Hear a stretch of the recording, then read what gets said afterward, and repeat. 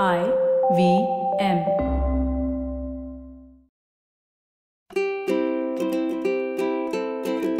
Hello and welcome to the Habit Coach podcast. I'm Ashton Doctor, your habit coach.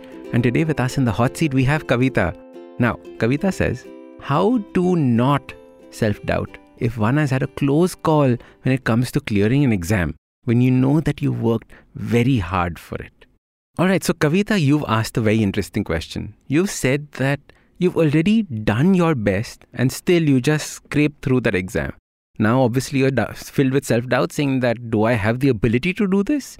Right? Am I smart enough? Am I intelligent enough? Do I have the mugging capacity, the cramming capacity, the rote learning capacity to answer these exams?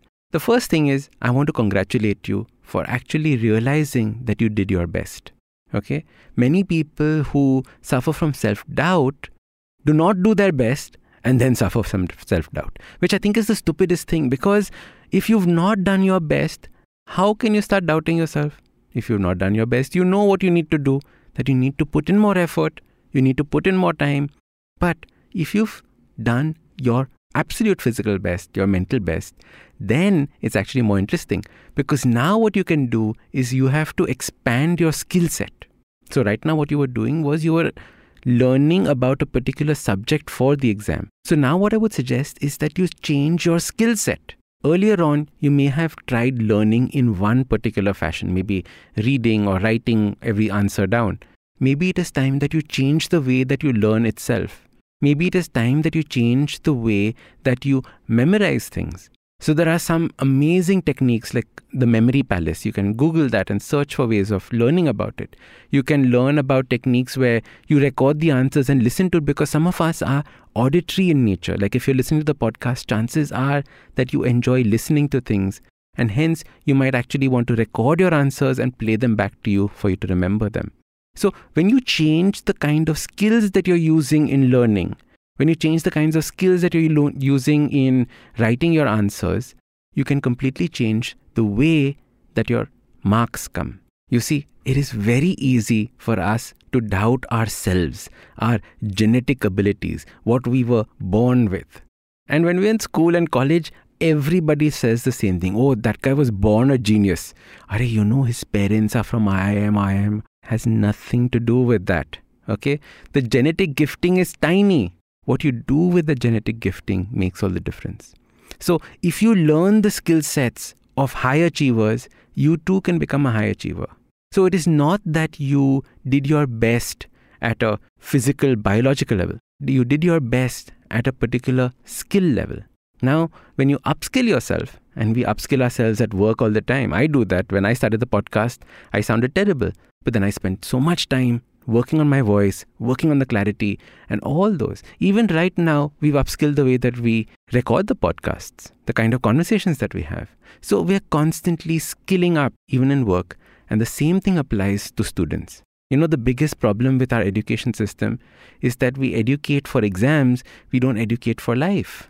And if you educated yourself for life, you would realize that you need to upskill yourself, not just try working harder. In fact, I'd done a podcast a while ago on this, and I talked to many companies in corporate workshops about this. When we are studying, we are taught hard work equals to the amount of hours that you study. But actually in work, it has nothing to do with the amount of time that you put inside, but how much you can do in that same amount of time. So you're always judged by the quality of your output, not by the quality of the hard work that you put inside. So in a working environment, you could do 8 times what somebody else does in the same amount of time, and you would be judged on that output, not on the amount of time that you spend doing it. You see, it is all about that mindset shift that I want you to have. It has nothing to do with your ability. I'm saying this again. So get self-doubt out of your mind. Instead, now start focusing on learning new skills that you can do to improve the way that you learn, the way that you write your answers, the way that you remember them, and hence become better and more efficient at what you're doing instead of just hard work that you're putting in. Now, I know this is exam time. I'm getting a lot of hot seat questions about exams. So this is to all of you who are going through exams or people you know that have exams. Maybe it's your kids, maybe it's your friends, maybe it's your niece, nephews. Send this podcast to them and show them that they need to upskill. For me, I remember in school, I needed to learn how to write better. My handwriting was so bad that teachers could not understand what I was writing. It probably had to do with my surname, which is doctor. So I probably had a doctor's handwriting as well. But the thing is that you need to learn how to upskill yourself in order to become better. Okay, so Kavita, I hope this answers your question. Best of luck for your future exams. No more close calls. I know you got this. You're going to be right up there and your self-doubt is going to go away and your confidence is going to explode. All right. Now, if you want to be featured on the next Hot Seat episode, check out the link below. Send me a nice juicy question on something that you're going through and I'm going to answer it on the next episode. I'm Ashton Doctor, your habit coach. And remember, awesome lives, they start with awesome habits. Now, if you like this podcast, don't forget to check out other interesting podcasts on the IVM network. You can listen to us on the IVM Podcast app or ivmpodcast.com. You can also follow us on social media. We are at IVM Podcast on Twitter and Instagram. If you want to reach out to me, I am at Ashton Doc on Twitter and Instagram. We have a brand new habit coaching online course, quizzes, videos, and a lot more on the website awesome180.com. So check it out now.